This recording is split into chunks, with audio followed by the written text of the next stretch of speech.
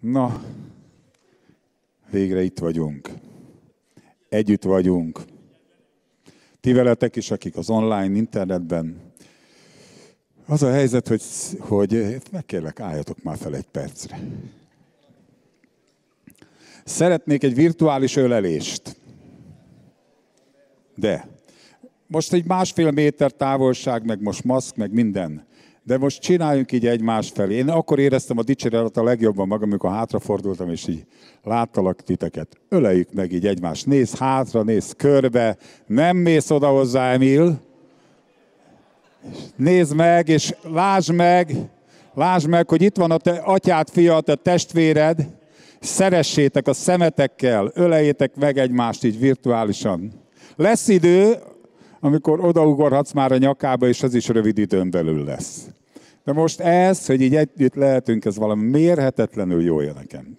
Dicsőség ezért az Úrnak.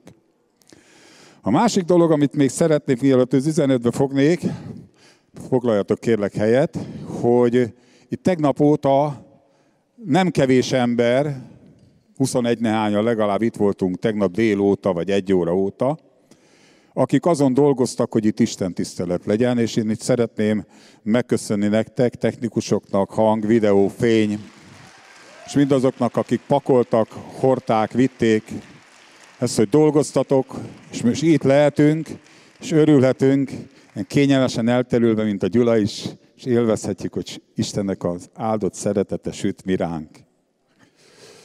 Halleluja! És Tofit kérem meg, hogy ismét ő segít nekem abban, hogy kivetíti az igéket, ha lehet látni, kövessetek ott is. Az a helyzet, hogy az az üzenetemnek a címe, hogy kéz érintése nélkül, az alcím pedig, hogy ahol pedig az Úr, a Szent Szellem, ott szabadság van. Halleluja!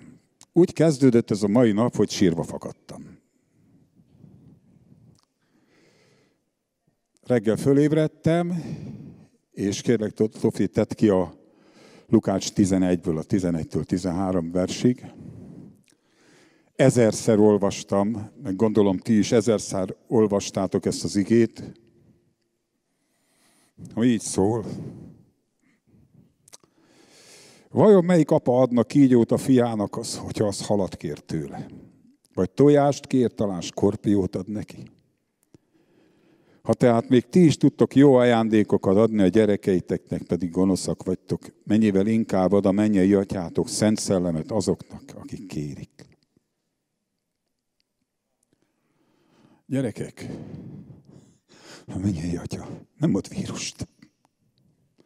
Amikor mi Szent Szellemet kérünk, és ő miatta jövünk, ő nem vírust ad, és nem követ, és nem skorpiót, és nem kígyót fog oda nyomni nekünk.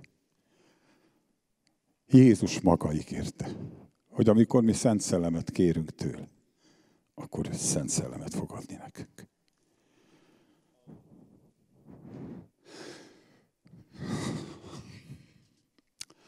Tudjátok, akárki akármit mond, az ember ezekben az időkben megkísértette a félelem, hogy jaj így, jaj úgy, jaj, mi lesz, a világ is tele volt ezzel a félelemmel, és engem legalábbis. És azt tudom mondani, akárhol vagy, akár itt vagy, akár távol, te mennyei atyád az nem ad skorpiót. Te mennyei atyád nem ad kígyót. Te mennyei atyád nem fog követ adni neked, amikor te Szent Szellemet kérsz tőle. Jézus ezt arra mondta, hogy ha mi be akarunk telni Isten szellemével, akkor nyugodtak lehetünk. Akkor ő ezt egy természet fölötti oltalommal, természet fölötti védelemmel veszi körül. És ez engem nagyon-nagyon megrendített. Ugye azon gondolkodtam, hogy kéz érintése nélkül, mert most ugye itt a kézrátételt annyira nem fogjuk gyakorolni, nem zárjuk ki, de nem ezen lesz a fő hangsúly. És rájöttem arra, hogy egyáltalán az egész új szövetségben, Bibliában nem a ritusa fontos. Pünköskor senki nem ért senkihez hozzá. Jött a Szent Szellem, és a fiúk a legnagyobb meglepetésükre beteltek Szent Szellemmel, tűzlángok szálltak rájuk, és így tovább. Kirohantak és elkezdtek új nyelveken nyelveken szólni, ráadásul különböző nyelveken, és úgy néztek ki, mint hogyha be lennének rúgva, mert azt mondták róluk, hogy édesbortól részegettek meg. A másik eset, amit szeretném, hogyha megnéznénk kicsit tüzetesebben, az Abcsel 10-ben van leírva, amikor a Kornéliusz háza népére szállt rá, pogányokra először az Istennek a szelleme. Kérlek, hogy az Abcsel 10:38-tól tegyük ki. Így szól. Ja, bocsánat.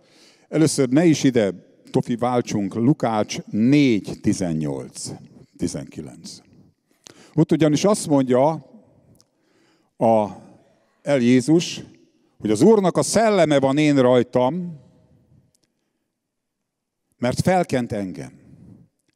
És most nézzük meg, hogy mire, és miért jött el, és miért kente fel a Szent Szellem a názáreti Jézust. És azt mondja, hogy azért, hogy örömhírt mondjak a szegényeknek. És azt mondja, hogy szabadulást hirdessek a foglyoknak. Azt mondja, hogy a vakoknak a szemeiknek a megnyílását, a betegeknek a gyógyulását. És azt mondja, hogy szabadságot hirdessek, és szabadon bocsássam a lesújtottakat, hogy hirdessem az Isten kedves esztendejét. A Szent Szellem szabadságot hozott.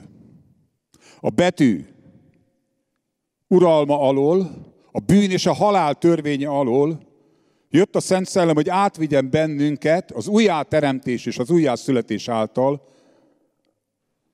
az Isten fiúságba. A Jézus Krisztusban való élet, a vele és a benne való élet szellemének a törvénye alá. És most nézzük meg az Abcsel 10-et. Ott azt mondja a 38. verstől, hogy ti ismeritek azt a dolgot, ami Jézussal történt. Hogyan kente fel őt az Isten Szent Szellemmel és hatalommal. És miért? Szerte járt, jót cselekedett, meggyógyított és megszabadított mindenkit, aki az ördög elnyomása alatt volt. És mi vagyunk, azt mondja Péter, ennek a bizonyságai, amiket cselekedett. Mi vagyunk a bizonyságai annak, hogy őt megölték. A fára, a keresztre feszítve. Mi vagyunk a bizonyságai annak, hogy a harmadik napon az Isten igazságot szolgáltatott és feltámasztotta őt a halálból. És megjelent nyilvánvalóan sokaknak. Nem minden embernek, csak azoknak, akiket kiválasztott arra, hogy tanúskodjanak róla. És azt parancsolta, mondja a 42. versben, hogy hirdessük az embereknek, minden népnek, és tegyünk bizonyságot. Mi? Ők akkor, és mi a Szent Szellem által most? Hogy Isten őt rendelte bírául. Őt rendelte Istennek a bírául, élők és holtak felett. És azt mondja Péter apostol, erről a próféták mind bizonyságot tesznek, hogy minden embernek a bűne el lesz törölve, akik hisznek ő benne. Minden embernek a bűne el van törölve, akik hisznek az Isten fiában, a názáreti Jézusban. Az ő személyében, az ő halálában és a feltámadásában. Jó hír ez? Hát ha létezik jó hír, akkor ez az. Az evangélium nagyon egyszerű dolog. Az evangélium az arról szól, azt mondja, térjetek meg, de mibe térjünk meg? A gondolkodásunkat változtassuk meg az Istennel kapcsolatosan, hogy az Isten jó, hogy az Isten szeret, hogy az Isten annyira szeretett minket, embereket, hogy a saját fiát adta oda értünk. Az evangélium ez. A megtérés az, hogy Isten nem egy rettentő, ítélő bíróként lesi azt, hogy mikor csapjon le rád, hanem az Isten maga a szeretet, aki a szeretetét teljesen nyilvánvalóvá és egyértelművé tette, amikor a saját fia élete árán megvásárolt magának bennünket. Ez az evangélium.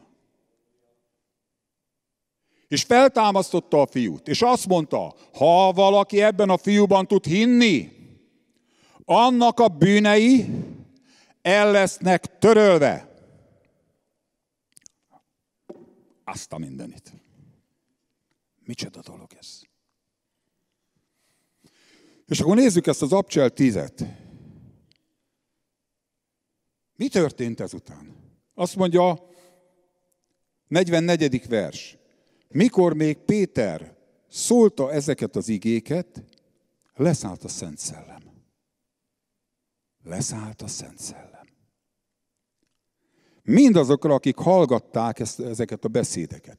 Ezek az embereknek a szíve el volt készítve, mint a tiéd, arra, hogy befogadja ezt az igazságot. És amikor ezek az emberek, és bárki jelenleg, aki az internet előtt vagy itt vagy, aki befogadod ezt az evangéliumot, leszáll most rád a Szent Szellem. Leszáll a Szent Szellem, és bizonyságot tesz arról, hogy ez az igazság. Hogy ez az Isten igazsága. Nem a te igazságod, nem az én igazságom. Ez az Istennek az igazsága, hogy igazán nyilvánít mindenkit, aki a Jézus hitéből van. És erről tesz a Szent Szellem bizonyságot. Ez bizonyítja meg, ez tanúsítja. A Szent Szellem. És azt mondja, hogy álmélkodtak a zsidóságból való hívek a 45. versben, és akik Péterrel együtt mentek, hogy a pogányokra is kitöltetett a Szent Szellemnek az ajándéka, mert hallották, hogy ugyanúgy nyelveken szólnak, mint pünköskor, és magasztalják az Istent. És akkor Péter azt mondta, hát most el lehet tiltani ezektől az újjászületésnek a fürdőjét, a vizet, akik ugyanúgy újjá lettek teremtve, ugyanúgy újjá lettek szülve, mint mi, akiknek ugyanúgy átoperálták a szívét, akiknek ugyanúgy a szívük belsejébe az Isten a Szent Szellem által beírta a törvényét. Nem lehet ezektől már eltiltani a vizet, mert ezek berohannak a vízbe. És így is lett. Pünkösdkor 3000-en, itt meg a Kornélius és a háza népe, Péter azt mondta, gyerünk fiúk, irány a víz, és mindannyian megkeresztelkedtek. Halleluja!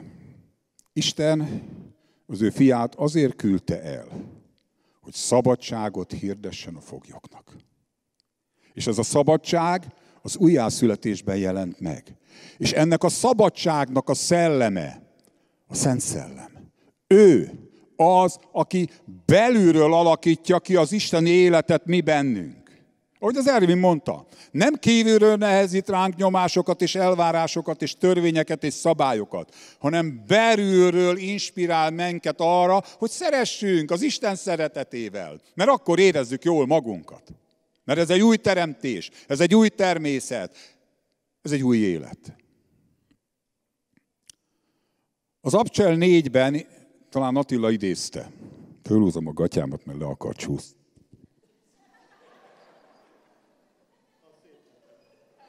Ez a szabadság, hogy fölhúzhatom előttetek is a gatyámat. Na, nem igaz, Peti. Ha lecsúszik, föl kell húzni. Emilkém, te neked jó nadrág szíjad van. Na, menjünk tovább.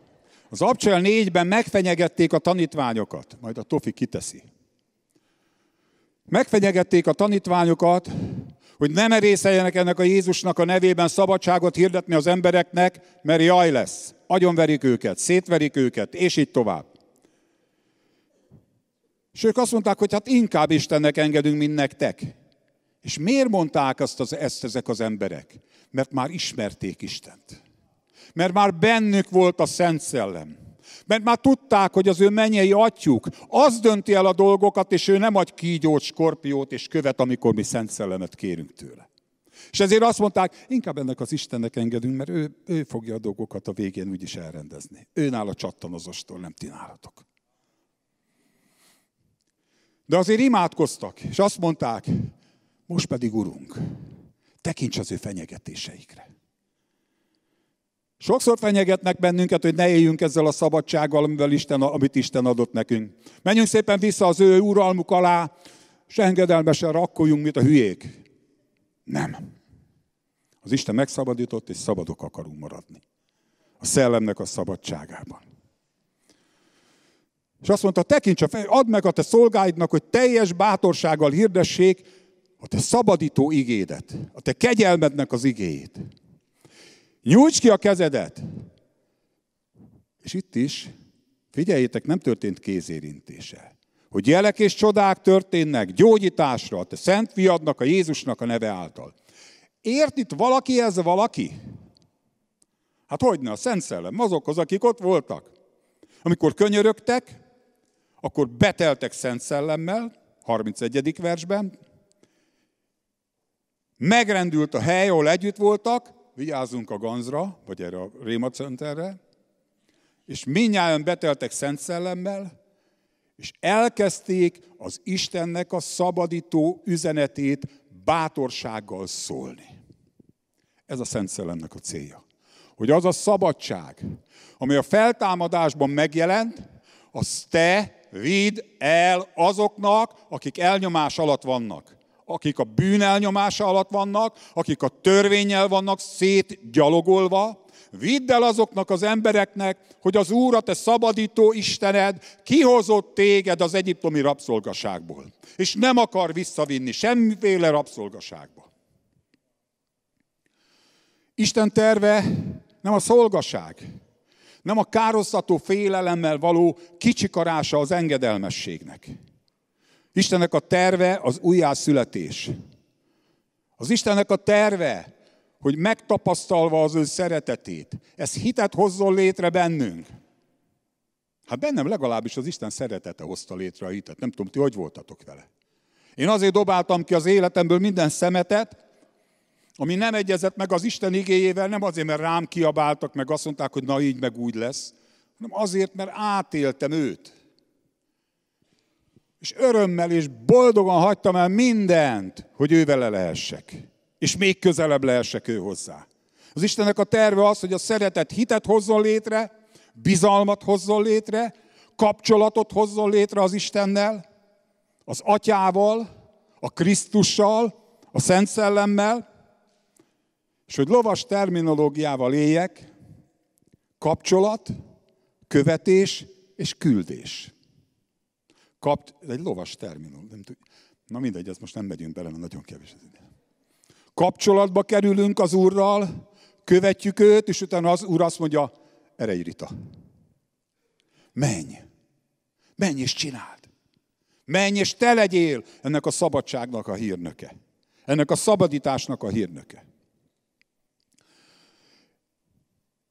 A 2 Korintus 3-at mondta az Ervin, és én is szeretnék onnan egy igét mondani. A 14. fejezet 3:14-től. Azt mondja ott az ige, hogy az Ószövetség olvasásakor egy lepel borul az embereknek az elméjére. Tehát, hogy a törvényt olvassák, mert ez a lepel, ez a Krisztusban tűnik el. Értitek? Tehát a törvény olvasásakor, tehát a Bibliát az emberek Krisztus nélkül olvassák, akkor törvényt fognak találni. És ez a törvény leple, ez Krisztusban tűnik el. Sőt, ma is lepel borul a szívükre, azt mondja a 15. vers. De amikor megtér valaki az Úrhoz, és itt még az új szövetségi megtérésről beszélek, és beszél itt az írás is. Nem arról a megtérésről, hogy a bűnöket elhagyó megtérés, az is egy megtérés, hanem arról a megtérésről, hogy felismerem, hogy ki az Isten, és megváltozik a gondolkodásom az Istenről, és rájövök, hogy ő atyám, hogy ő szerető megváltom, hogy ő a szeretet maga. Mikor megtér az Úrhoz, akkor lehull ez a lepel. Lehull a törvénynek a leple. És ott jön be, hogy ahol pedig az Úr a Szent Szellem, ott szabadság van. Ez a 17. vers. 17. Tegyük ki. Ahol pedig az Úr a Szent Szellem, ott szabadság van. Szabadság, testvéreim. És elkezdődik egy más működési mód a 18. versben. Mi pedig az Úrnak a dicsőségét fedetlen arccal szemlélhetjük.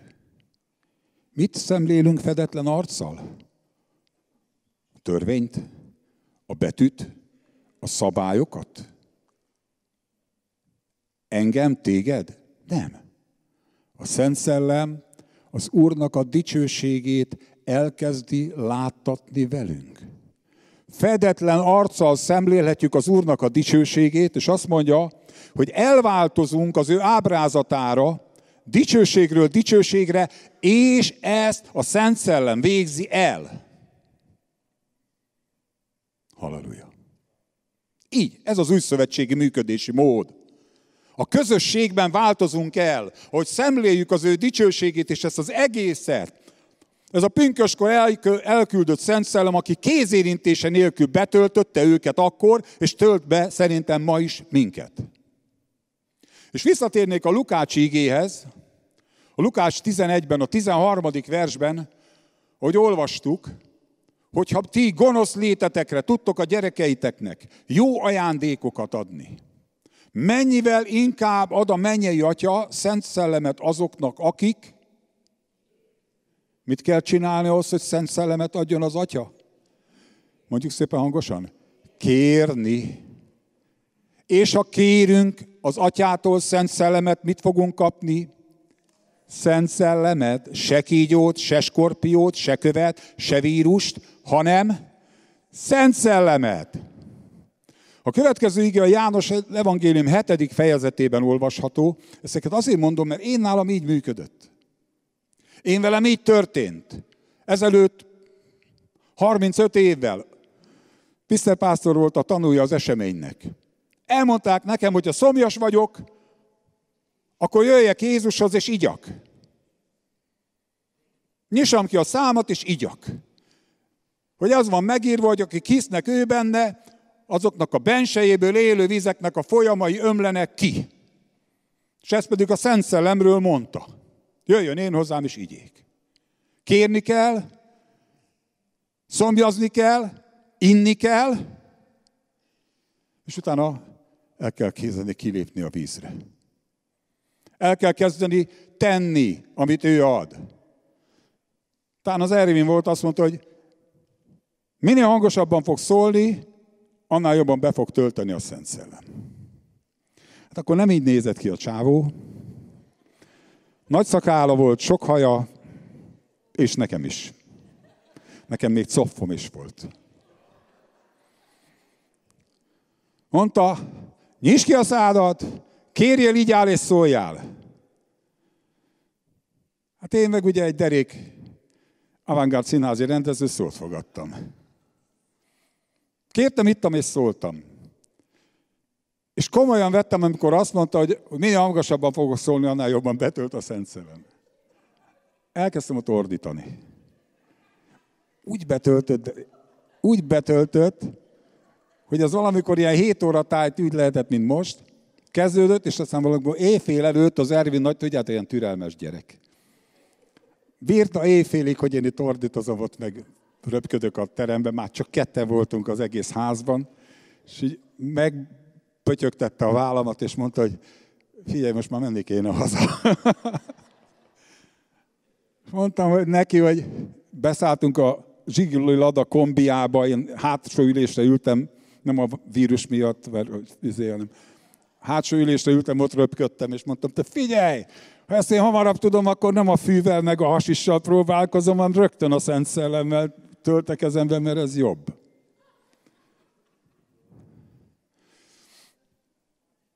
Úgyhogy most is ezt fogjuk csinálni. Kézérintése nélkül. Hiszem, hogy az Isten azt a te sóvárgó, éhes, szomjas szívedet meg fogja áldani és be fog tölteni.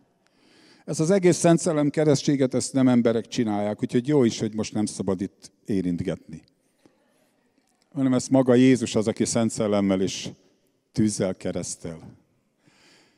Még egy tanácsot mondanék, az 1 Korintus 14.2-ben az van megírva, hogy 14.2, 1 Korintus 14.2, hogy amikor valaki a Szent Szellem által szól, nyelveken szól, nem emberekhez szól, hanem Istenhez, és nem érti, senki se érti, mert a Szellem által szól titkokat, és a 14. fejezet 14-15. versében pedig azt mondja, az 1 Korintus 14. Igen, ha a nyelveken szólva imádkozom, a szellemem imádkozik, de az értelmem gyümölcstelen, mondja a Károly, itt azt olvasok, hogy nem használom. Mi következik mindezekből? Imádkozom szellemmel, imádkozom értelemmel, dicséretet énekelek szellemmel, és dicséretet éneklek értelemmel. Tehát ne zavarjon téged az, hogy se te nem érted, se senki nem érti, az Isten érti. Esély túl magadon.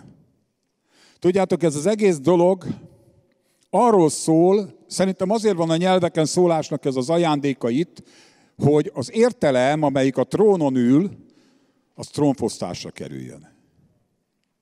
Hogy megértsük, és engedjük, hogy ő vezessen. Az egész erről szól, hogy az életemet ennentől fogva nem én akarom kormányozni, hanem átengedem ő neki. És amikor te ezt az értelmetlen beszédet elkezded, mert érzed, hogy kérted, itt áll, betöltött, és elkezdesz értelmetlenül, engeded, hogy ő szóljon, hogy te a hangot adod, és ő szól általad, akkor azt a hitedet fejezed ki, hogy igen, Uram, te vezetsz. Kilépek a vízre, mert te mondod, mint Péter mondta a csónakban. Múlt hetek óta beszélünk a Szent Szellemről. És tudjátok, óriási jelentősége van. Sokszor vagyunk úgy, hogy nem tudjuk, hogy mit imádkozzunk. Nem tudjuk, hogy mit csináljunk. Én sokszor vagyok így.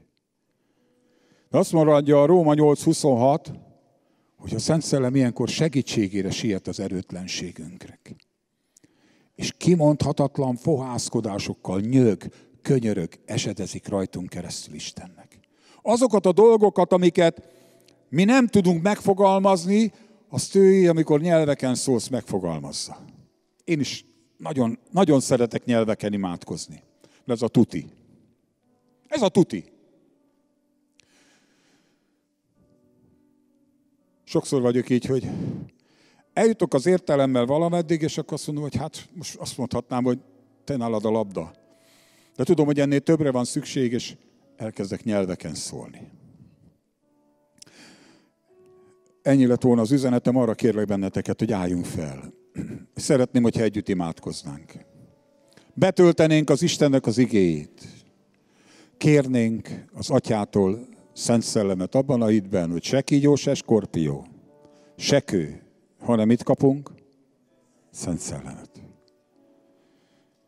Kérni fogjuk, a szomjas szívünket töltse be. És amikor érzed, hogy ő átjár és betölt, akkor lépj ki. Engedd, hogy szeressen az Isten. Hogy kiszeressen a nyomorúságodból. Hogy helyre rakja a kapcsolataidat. Hogy helyre rakja az érzéseidet. Hogy helyre rakja az identitásodat.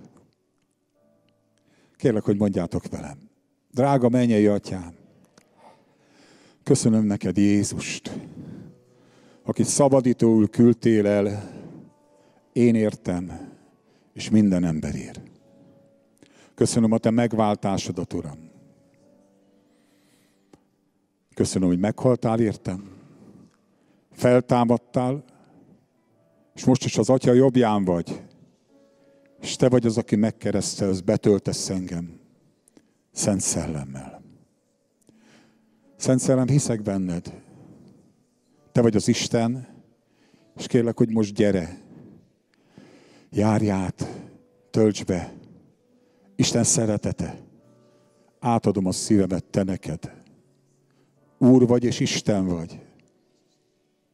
Dicsőítsd meg Jézust én bennem, és tedd úrrá őt. Köszönöm, hogy te vagy Jézus, a szabadító, és köszönöm, Szent Szellem, hogy most, amikor betöltesz, és az élő vizek folyamai ömlenek már az én bensőmből, akkor olyan dolgokat végzel el, szabadítasz és gyógyítasz, szakított szét a láncokat, minden elnyomó igát, minden betegségnek a gyötrelmét. Tört szét a Jézus nevében. És köszönöm, hogy az én szabadságom, az téged dicsőít. És most átadom magam te neked, Szent Szellem. Jézus Krisztusnak a nevében. És most felemeljétek föl a kezeteket, és nézzetek egymásra.